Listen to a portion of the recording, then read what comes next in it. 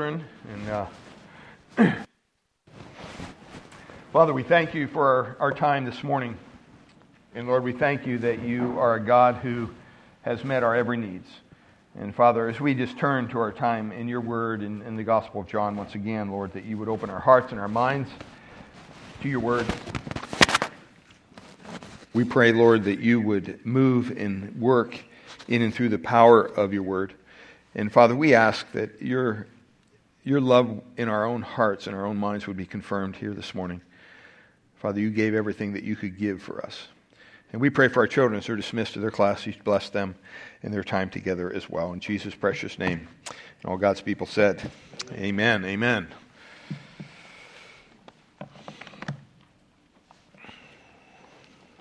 We're so thankful for the people the willing hearts that decorated. It looks beautiful. Everything looks fine. We're getting into that time of the year, right? Pretty soon you'll be saying Merry Christmas to everybody. It's an important time. And it's important because it really highlights why Christ came. It highlights the advent of Christ, the coming of Christ. And we've been looking at John chapter 1. And so far we've been taking our time through the first 18 verses because, as I told you from the beginning, this is kind of an introduction, an epilogue, you might say, a kind of a summary of everything. He goes through some theological things there. And then in verse 19, he begins to give more of the story of what actually went on. And so he gives his first-hand account. And we've looked at verses 1 and 5 of chapter 1, and we saw his relationship to God in all things, that in the beginning was the Word, right? And the Word was God, and was with God, and the Word was God. And that is so important. We can never forget that Christ was not just another human. He was God in the flesh. He was God incarnate. And then the second thing we saw in verses 6 through 13, as we've been going through our study, is his reason for coming into the world. Why was this? And it was basically so that we could understand. He says he came to his own did not receive him. He was in the world, and the world was made through him, yet the world did not know him. But to all who did receive him, verse 12, who believed in his name, what? He gave the right to become children of God. The reason for him coming into the world was so that we could be born again, not of the will of the flesh or of the will of man, it says in verse 13, but the will of God. It's such a neat thing to understand that God's will for us is to be saved. And as believers, we just rejoice in that. We rejoice in that. And then we saw his revelation to God in verses 14 to 18, how the Word became flesh and dwelt among us, his incarnation, you could say. And it introduces us in verse 15. John bore witness about him. That's John the Baptist, not John the Apostle. We're going to be talking a little bit about him today. And he cried out, "This was he of whom I said, he who comes after me ranks before me." And we talked about how Christ doesn't have a beginning. He doesn't have an end. He's God. He can't. God isn't born. He was in existence before his physical birth, his incarnation here on earth. And so that's what John is saying there. And then he goes on and he says, "No one has ever seen God, the only God, who is at the Father's side. He has made him known." And so Christ came down in his incarnation as a visible representative of a holy God. And that's why people were so drawn to him. That's why people were so impressed with him, because he was God. And he did incredibly miraculous things. But even at that, many did not believe, right? Many did not believe. And that's always hard. It's hard when you share your own personal testimony with someone and you say, this is what I was before I came to Christ, this is what happened when I came to Christ, and you're trying to encourage them to make that same decision to follow Christ, and they don't believe. It's not they don't believe you haven't changed, they just don't believe that God did it. And see, that's the big big difference. And so God is with us. We saw that. And now we're looking at verses 19, and I'm going to read kind of a lengthy passage this morning. We're not going to get through the whole thing, but from 19 down to 34. But before we actually stand and read this together, you can turn to make sure you're focused on verse 19. But have you ever, I just want to ask you, have you ever smelled a camel? You have. You sat on a camel, right? Yeah, I wouldn't get on that camel. Over in Israel, when we were over in Israel, in front of the hotel there on the Mount of Olives, they always have the International Hotel. They always have camels there because you give the people some money and you get to sit on a camel, or they'll go on a ride. They stink so bad. They just reek. It's horrible. I mean, it's almost like you want to lose your lunch. It's that bad. And they need. You know what they need? I wish they had it back then. They need that, what's it called, poof? Did you ever see that commercial? That's what they need. They need gallons. They need to douse their camels in poof. Hopefully it would make them smell better. But camels just reek. It's nothing against camels, but they just smell. Now, can you imagine taking the hair of a camel, that smelly hide, and if you've ever brushed a camel, it's not soft like a cat. It's like a wire brush. I mean, they actually make brushes, painting brushes, right out of camel hair. And those are treated and softened. But when you touch a camel, it's rough. They're not soft and cuddly animals. Can you imagine that smelly, awful, coarse hair being your suit for the day? I'm going to wear a camel hair suit. Can you imagine eating things like locusts, bugs? Maybe some of you can. I can't. I couldn't eat them. The honey doesn't sound too bad, honey and locusts, but the wild bugs, that's just really, really odd to me. And then, the only thing when we understand about John the Baptist, this is who we're talking about, right? John the Baptist, the only thing we really understand good about his clothing was this leather belt that he had around all this smelly camel hair to keep it on his body, basically. That was about the only good part of his attire. And then he's out there in the desert, dressed in camel hair. The desert area where he was at, it's one of the lowest spots on the face of the globe. It's 1,300 feet below sea level. Rarely is it less than 100 degrees. You have this man out there dressed in camel hair, eating wild bugs and honey. He probably had a beard, so he's probably got bugs and honey in his beard. It's just disgusting, right? When you think of the picture. Right? And he's out there screaming like a raving maniac, get right with God, repent, for the kingdom of God is at hand. Think about that picture. And yet, Jesus Christ, our Lord and Savior, says John the Baptist was the greatest man who was ever born of a woman. Think about that. We would look at somebody like that as they've lost their marbles, they're nuts. And as we look at verse 19, we're going to see that John the Baptist, Jesus says, was basically the forerunner of Christ. And so, as I read this passage, I want to ask you to stand in honor of God's word this morning. John chapter 1, verse 19 to 34. And you can just follow along in your Bibles, 19 to 34. And this is the testimony of John, when the Jews sent priests and Levites from Jerusalem to ask him, "Who are you?" He confessed and did not deny, but confessed, "I am not the Christ." And they asked him, "What then? Are you Elijah?" He says, "I am not." "Are you a prophet?" He answered, "No." Verse 22. So they said to him, "Who are you?" We need to give an answer to those who sent us. "What do you say about yourself?" And here's what John said. Here's his reply. Verse 23. "I am the voice of one crying out in the wilderness, 'Make straight the way of the Lord,' as the prophet Isaiah said." Now they had been sent from the Pharisees. That's very important. Verse 25. They asked him, "Why are you then baptizing, if you are neither the Christ, nor Elijah, nor the prophet?" Verse 26. John answered, "I baptize with water But among you stands one you do not know, even he who comes after me, the strap of whose sandal I am not worthy to untie." These things took place in Bethany, across the Jordan, where John was baptizing. Verse 29, "And the next day he saw Jesus coming toward him." John the Baptist saw Jesus coming toward him, "and said, 'Behold, the Lamb of God who takes away the sin of the world. This is he of whom I said, after me comes a man who ranks before me, because he was before me. I myself did not know him, but for this purpose I came baptizing with water, that he might be revealed to Israel.'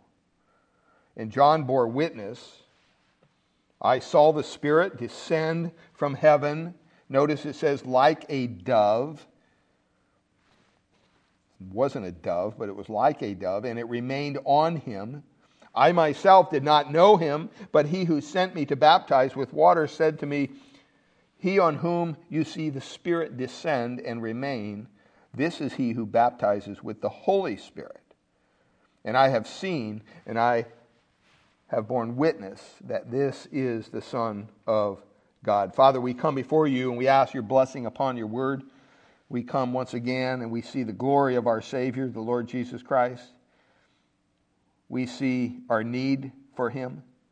There's no hope in life apart from him. I pray that we would be ready in our own hearts, if we haven't yet, to receive him as our Lord and Savior here today.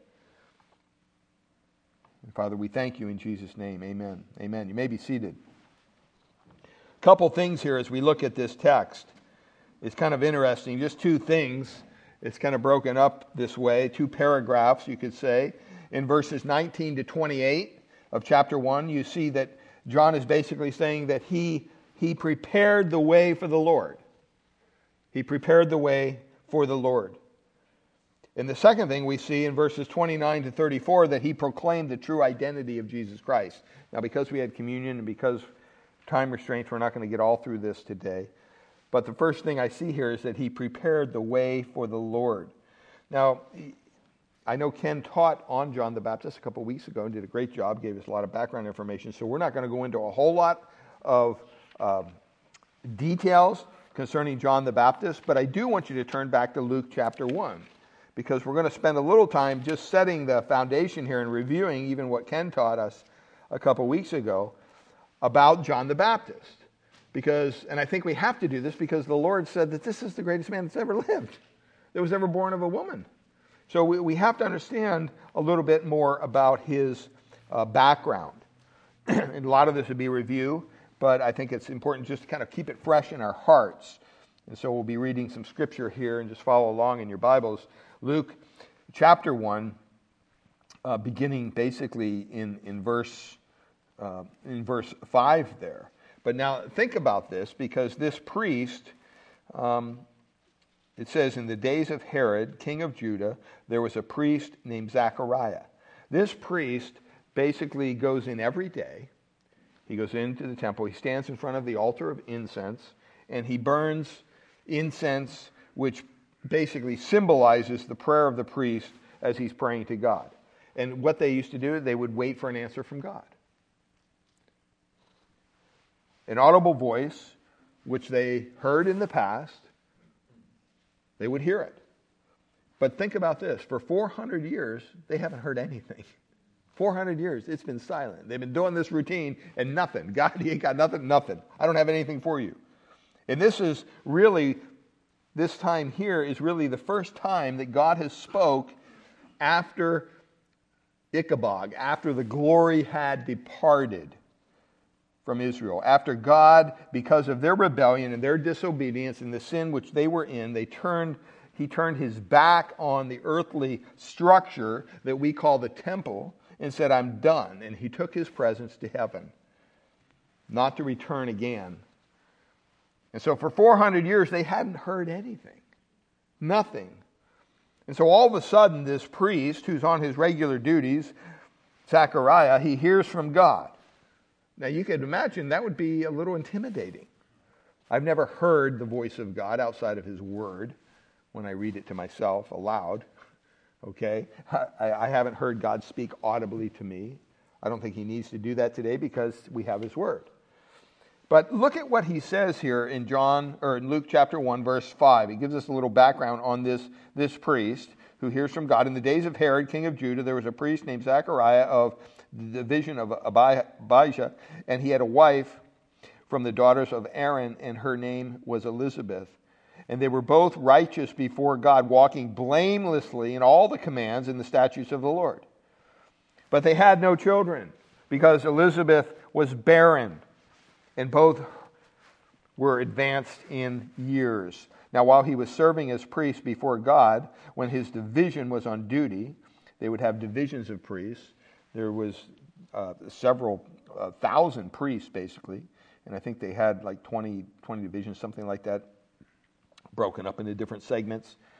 His division was on duty. According to the custom of the priesthood, he was chosen, verse 9, by lot to enter the temple of the Lord and to burn incense. Now, I don't know if they chose him by lot because they didn't want to go in there, because it could be dangerous.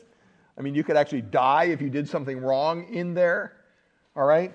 Or maybe they all wanted to go in there and be in the presence of God, so they had to take choose by lot or figure out who's going to do it. But either way, this is what happened, and Zechariah got chosen. And the whole multitude of people were praying outside at the hour of incense. This is the time the priest goes in. And there appeared to him an angel of the Lord standing on the right side of the altar of incense. That alone would shock you. And Zechariah was troubled, look at, when he saw him, and fear fell upon him. Whenever you hear someone say that they meet God or they meet an angel from God, you know, these people on TV who say all these kind of crazy things, they went to heaven or whatever, and then they sat down and had a coffee and a donut with Jesus or something. It's ridiculous. It's ridiculous. It's a lie. They're making these things up. This never happened. It's a total fabrication to milk you for more money. Basically, bottom line. And so we have to be careful. I think if an angel appeared to us, or if the Lord appeared to us, we would be stricken. We would be flat on our backs or our face before him. We wouldn't be standing there saying, "Hey, Jesus, what's up, dude?" No. God is a holy God. And Zechariah, who was a priest, who was a holy man in the day, it says that he was troubled when he saw him, and fear fell upon him. But look at what the angel says. But the angel said to him, "Do not be afraid." That's all angels say. That's how they start their conversations with people. Throughout the scripture, whether it said Jesus' birth, hey, fear not, right? Why do they have to say that? Because the people are terrified. This is a supernatural being that's holy, that's in your presence. And so he says, "Do not be afraid, Zechariah, for your prayer has been heard, and your wife Elizabeth will bear you a son, and you shall call his name John.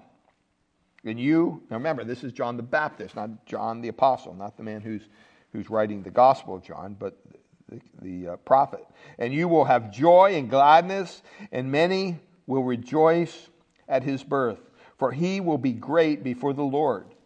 And he must not drink wine or strong drink, and he will be filled with the Holy Spirit even from his mother's womb." Think about that one. That is amazing. This is why I think Jesus said this is the greatest man that ever lived. "And he will turn many of the children of Israel to the Lord their God. And he will go before him in the spirit and the power of Elijah." It doesn't say he is Elijah. It's in his spirit and in his power, "to turn the hearts of the fathers to the children, and the disobedient to the wisdom of the just, and to make ready for the Lord a people prepared." And then look at verse 18. We have the dialogue here. "And Zechariah said to the angel, 'How shall I know this? For I am an old man, and my wife is advanced in years.'" In other words, okay, I get it. This is a nice story, but I don't think this is going to happen anytime soon. Verse 19, "And the angel answered him, 'I am Gabriel. I stand in the presence of God, and I was sent to speak to you and to bring you this good news.'" What's the angel doing? I think the angel's going, okay, you want some credentials? Here's the credentials. First of all, I'm Gabriel. Wow, that's significant in and of itself. I stand in the presence of God, is what this angel says. And he says, "And I was sent by that God to speak to you and to bring you this good news." Verse 20, "And behold, you will be silent and unable to speak until the day that these things take place, because you did not believe my words." Consequences to actions. Consequences to actions, which will be fulfilled in their time. And the people were waiting for Zechariah, and they were wondering at his delay in the temple. They probably thought, whoa, maybe he did something, maybe he slipped up, maybe he offered some incense he wasn't supposed to offer, maybe he made a mistake, maybe, who knows, but maybe he's dead. They didn't know. They were very concerned. Why is he being delayed? And when he came out, he was unable to speak to them, and they realized that he had seen a vision in the temple, and he kept making signs to them, but he remained mute. And when his time of service was ended, he went to his home. I don't know about you, but I'm thankful we're able to communicate. Have you ever tried to communicate with somebody who can't communicate back? Sometimes it's a different language, right? There's a language barrier. But if you've ever talked to someone who's deaf, who is mute as well, it's very difficult. It's very frustrating. You end up talking louder to them, and they can't hear you because they're deaf. Okay, and you think, well, if you yell a little louder or pronounce a little better, but it doesn't work. And they can't, when they're mute, they can't speak back to you. So you really have no clue. And this was Zechariah's situation.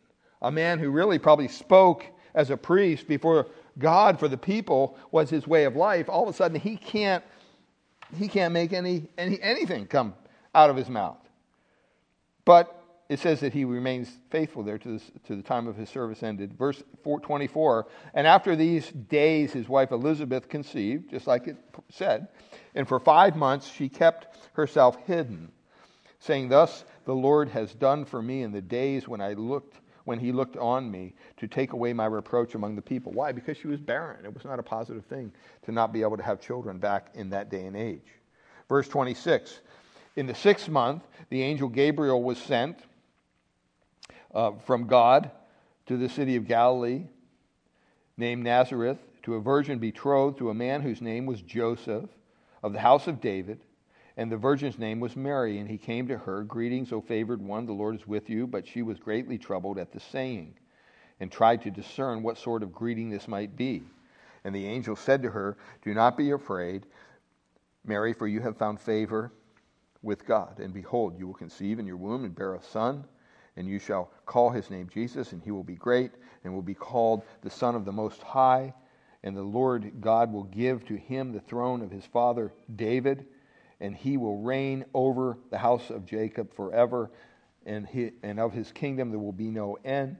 And Mary goes on and says, how will this be, since I'm a virgin? We'll be getting into all that later. But go down to verse 57. All the way down to verse 57. Now the time came for Elizabeth to give birth, and she bore a son, and her neighbors and her relatives heard that the Lord had shown great mercy to her, and they rejoiced with her. And on the 8th day they came to circumcise the child, and they would have called him Zechariah after his father, but his mother answered, said, no, his name shall be called John. And this is because this is what in verses 39 to 45 there, if you look back at that text, in those days Mary arose and went with haste to the hill country, to a town in Judah, and she entered the house of Zechariah and greeted Elizabeth. Remember, he's a priest, and they were obviously they had a relationship there. And Elizabeth heard the greeting of Mary, and the baby leaped in her womb. And Elizabeth was filled with the Holy Spirit, and she exclaimed with a loud cry, blessed art you among women, and blessed is the fruit of your womb. And why is this granted to me, that the mother of my Lord should come to me? Verse 44, for behold, when the sound of your greeting came to my ears, the baby in my womb leaped for joy. And blessed is she who believed that there would be a fulfillment of what was spoken to her from the Lord. And then it continues, and it talks about the birth of John the Baptist. And it's very, it's very telling that the Lord does exactly what he says he was going to do. We'll turn over to Mark chapter 1. Mark chapter 1. And like I said, this is just kind of laying the foundation for our understanding of how this all played out. And some of this is important that we get this. Mark chapter 1, verse 1. It talks about the beginning of the gospel of Jesus Christ here. And so the beginning of the gospel of Jesus Christ, verse 1, the Son of God, as it is written in Isaiah the prophet, remember John talked about that, behold, I send my messenger before your face, who will prepare your way, the voice of one crying in the wilderness, prepare the way of the Lord, make his paths straight. This is right from the prophet Isaiah. Verse 4, John appeared, baptizing in the wilderness and proclaiming a baptism of repentance for the forgiveness of sins. And all the country of Judea and all of Jerusalem were going out to him and were being baptized by him in the river Jordan, confessing their sins. And here's where we get how he was dressed. Now, John was clothed with camel's hair and wore a leather belt around his waist and ate locusts and wild honey. And he preached, saying, after me, he who is mightier than I, the strap of whose sandals I am not worthy to stoop down and untie. Verse 8, I have baptized you with water, but he will baptize you with the Holy Spirit.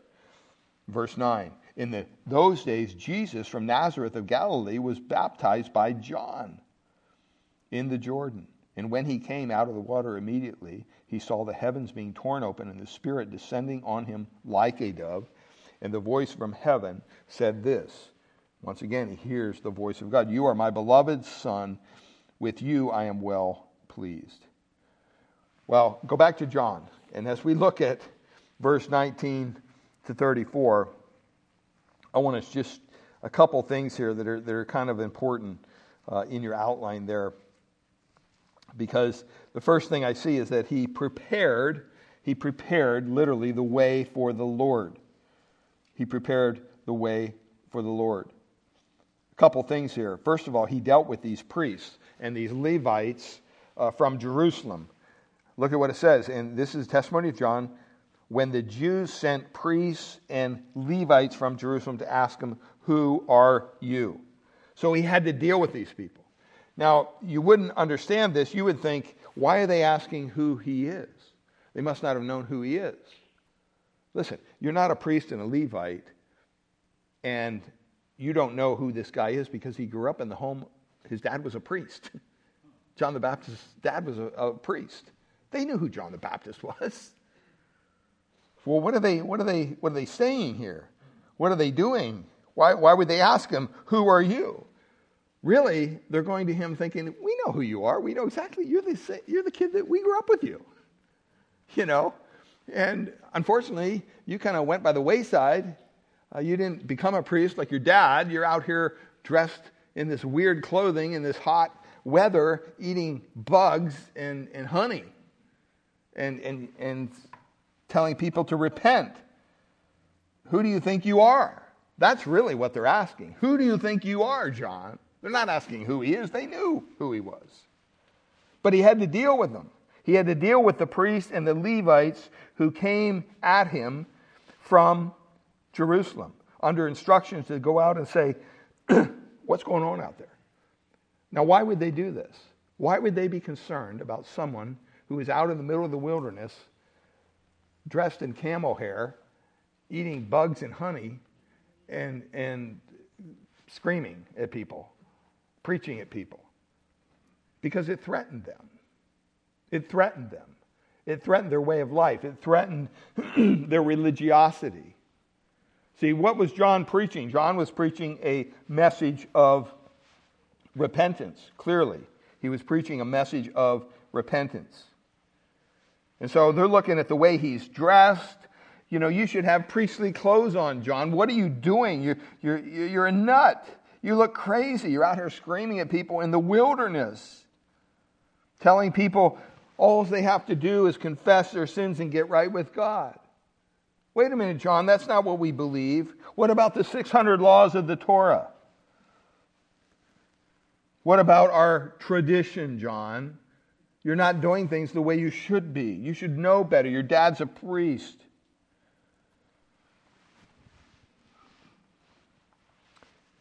And it's so important that we understand really the message of John, what he was trying to portray here, went against everything that they believed.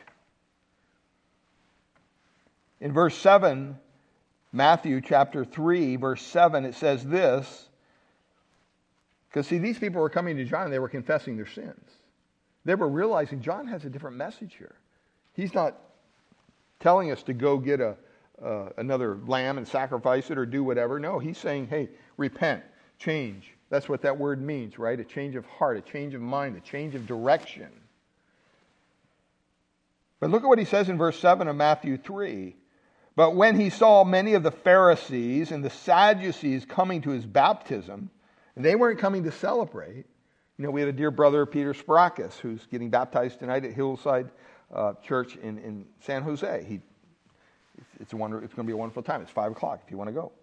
But I want to hear his testimony. He's going to be baptized with other people there as well. So it'd be an exciting time. But what? You get baptized because you've repented of your sins. And look at what he addresses them as.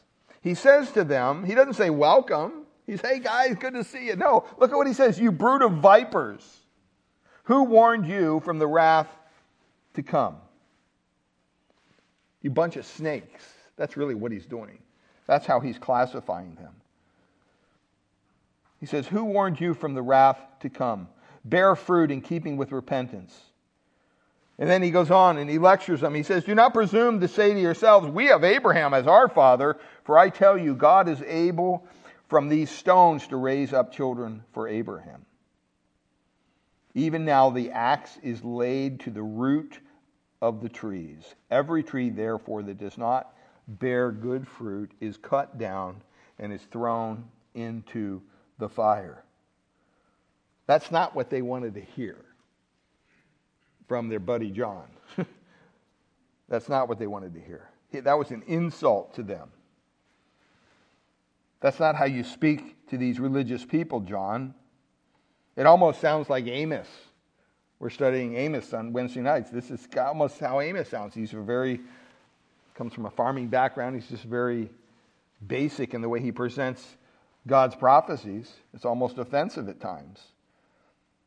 But he says, you know what? You're nothing but a bunch of snakes. All this outward religion that you folks are involved with, he's saying, is dead. It's not doing anything for you. And you wonder why people are coming all the way out here in the desert to hear the message that I'm preaching? Because it's a message of hope. It's not a message about me. It's a message about the one that's coming after me, that it's not even worthy for me to undo his sandals. And so he calls them there to repent. He says, bring forth works of repentance. I mean, I'm thankful that John didn't welcome them with a cozy little hug. Glad for you to come. See, this is what's happened in churches today. They have people come into the church and they're so worried about offending people with the truth of the Word of God that they've dumbed down the truth of the Word of God. They've dumbed down the gospel because they just want people to come and stay. It's unfortunate. Not that we're up here to insult people. We don't want to do that. But the last time I checked, the message of the gospel is insulting. So you have the choice to make. Either you're going to present it accurately, as John did. He was out there telling people to repent. Stop this outward performance stuff. Stop all this religiosity. You teach all this tradition, and you're not even close to keeping your own traditions. This is what we need to hear today. You know, you can be very religious here today. You can come to church Sunday, Wednesday night, Tuesday, whatever, Thursday, men's meeting, whatever. You can come here all the time. That doesn't make you righteous. That doesn't make you holier in God's eyes. But here we have these religious people confronting John, back to John 1, and he is basically saying, okay, you want to know who I am? I'll tell you who I am. I'll share what my message is with you. And he had to deal with these people. His father was a priest. They were the Pharisees. They emphasized obedience to the law, so he confronted it. And what's he do? He denies. Look at what he says. He confessed and he did not deny but confess, I am not the Christ. In other words, I'm not Jesus. I'm not your Messiah. These people don't think I'm your Messiah. They're not coming to me because I'm the Messiah. What did he do? He deflected the glory that people wanted to give him. For what? For the sake of God's glory. That's what we're called to do. So he deals with these priests, these Levites. He denies that he was the Messiah. And then he starts denying other things. They say, well, are you Elijah? And he says, no, I'm not. And you notice his questions get a little more terse, a little more short. He's getting a little irritated. You can just see it. Because first they say, who are you? And he confessed he did not know, I am not the Christ. And then they said, well, are you Elijah? And he says, I am not. Are you the prophet? And he answered, no. Simply, no. So they said to him, who are you? John, we need to give an answer. We were sent here by our religious delegation. We can't go back empty-handed. What do you say about yourself? Verse 22. And he said, what? I am the voice of one crying out in the wilderness. I am the voice of one crying out in the wilderness. He describes himself as a voice. Not the voice, just a voice. He understood where he stood before God. I mean, this is the man who Jesus said, there's no one greater than this man. And yet, he is standing before these religious leaders who are accusing him of kind of, who do you think you are? You got all these people coming out all the way out here to see. Who do you think you are, John? You're not even dressed like a priest. And he says, oh, I'm not the Christ. Don't look to me. Because he has the understanding that, you know what? He is the least in God's kingdom. Even though Jesus says he was the greatest man who ever lived, John the Baptist says, no, there's one who's much greater than me. And that's very telling when he describes himself there as a voice in the wilderness. He doesn't say, yeah, I'm the voice in this great venue here with all these people coming out to hear me. Look at me. See, this is what is portrayed a lot of times in modern day Christianity. People get the wrong impression. People get the wrong idea about themselves.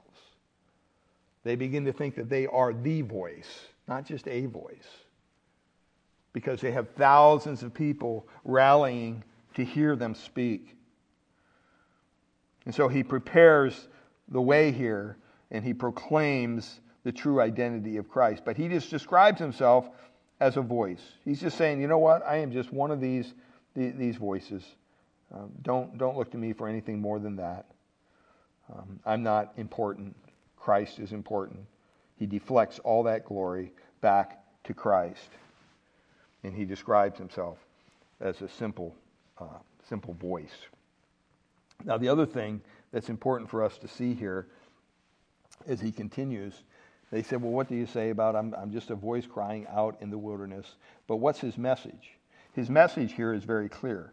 His message, he wants everyone to see. He wants everyone to understand. He's not backing down from these guys. He's not embarrassed. He's bold. He's willing to do whatever it takes for him to get this message across to the people that are listening here. And so he says, what's the message? Make straight the way of the Lord, as the prophet Isaiah said. In other words, John says, I'm not going to clutter up the message here. It's very clear. I am the one who's given this message by God, and I am proclaiming it faithfully to those who God has sent to me. I've been doing that. And now you want to know, who am I? Like I am somebody of importance. And John is saying, no, I am not. I am not someone of importance. Christ is the one who is important, the one who's coming after me. I am not the Christ. I'm not even Elijah. I'm not even a prophet. He said, I'm just the one who's out here baptizing with water. And so when they asked him those questions, in verse 24, they had been sent from the Pharisees. They asked him, then, why are you baptizing if you are neither the Christ, nor Elijah, nor the prophet? In other words, what right, John, what right do you have here to do these things that you're doing? Because we don't see that you do have a right. You know, your dad's a priest, and you're just out here acting like a crazy man. What's going on? And John answered them. Look at his answer in verse 26. I baptize with water, but among you, he points once again back to the Lord and Savior, Jesus Christ. Once again, what's he doing? He's trying to deflect the glory that people are trying to put on him, right? And he's saying, no, that's not the case. The case of the matter is that we need to look to Christ. We need to go to Christ with all of our hearts, with all of our minds, and we need to understand who he is. That's the most important thing. His method was one just crying out in the wilderness. It wasn't flashy. He didn't have a big tent. It was in an uncomfortable place. It was hot. He smelled. His message was one, just make straight the way of the Lord. Keep that clear to people.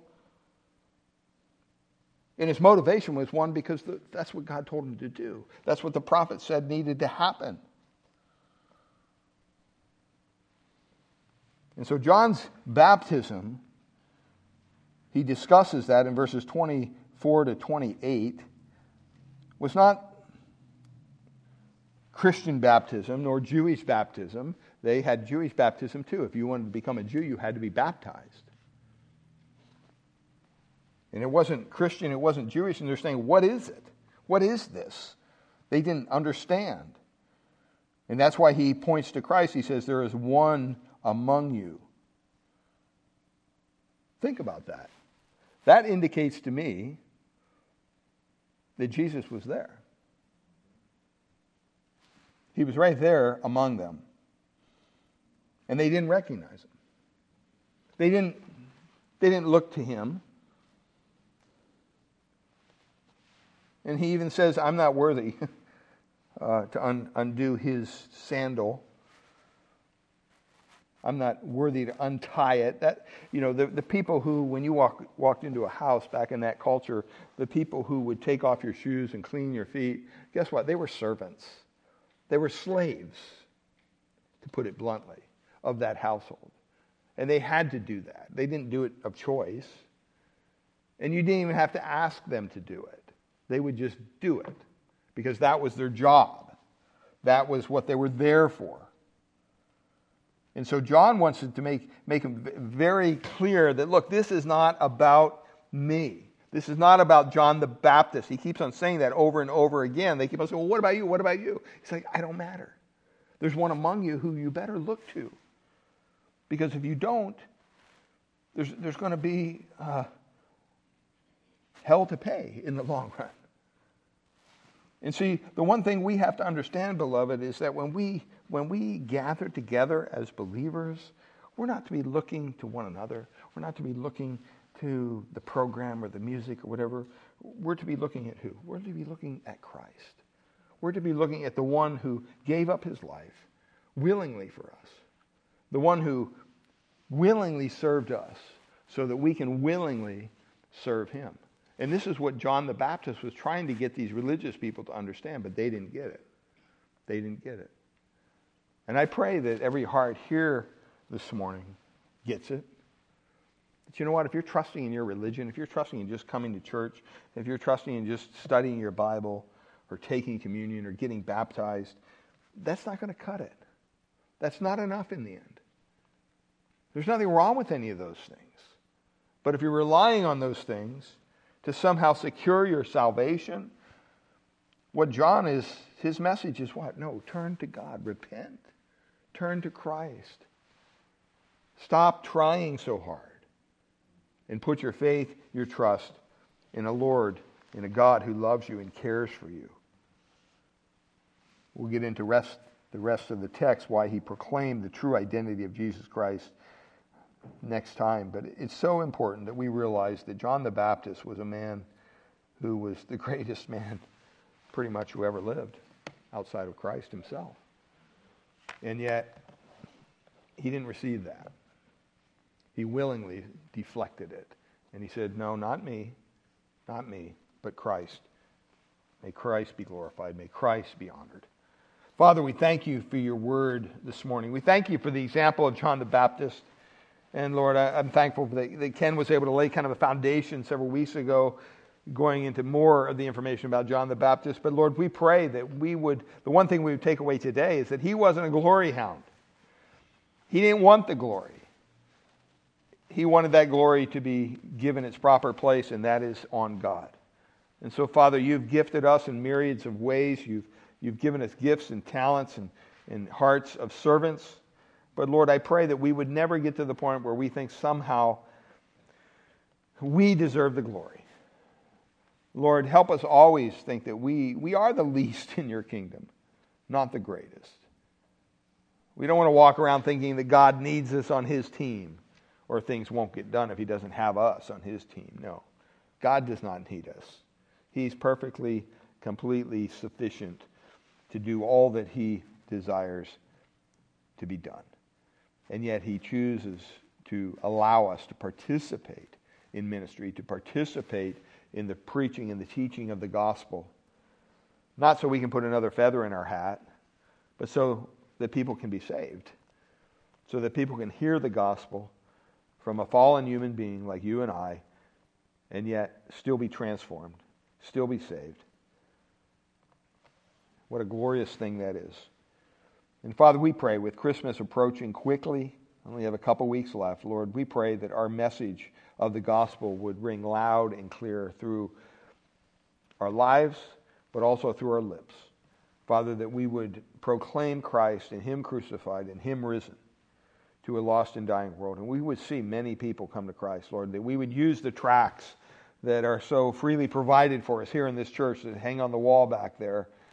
Lord, pray that we would pick some of those up and distribute them when we go out to dinner, when we go to the gas station, when we go to Costco, to prepare for all of our holiday festivities, that we would be able to say Merry Christmas to people with a smile on our face, knowing that we can celebrate the birth and the death and the resurrection of our Lord and Savior Jesus Christ this time of year. And that it can have a profound effect on other people who are lost without Christ. They're hopeless. They live in a world that's fallen, that's filled with sin, that's tragically coming to an end eventually. And Lord, a lot of those people are traumatized. They're scared beyond belief because they have no hope. And Lord, I pray that the hope that we do have, we'll be able to pass it on to them as believers who live here in Redwood City on this peninsula. So, Father, we pray you bless our time of fellowship across the way and the food to our bodies as well. And we just thank you as we close with one last song in Jesus' precious name. All God's people said, Amen.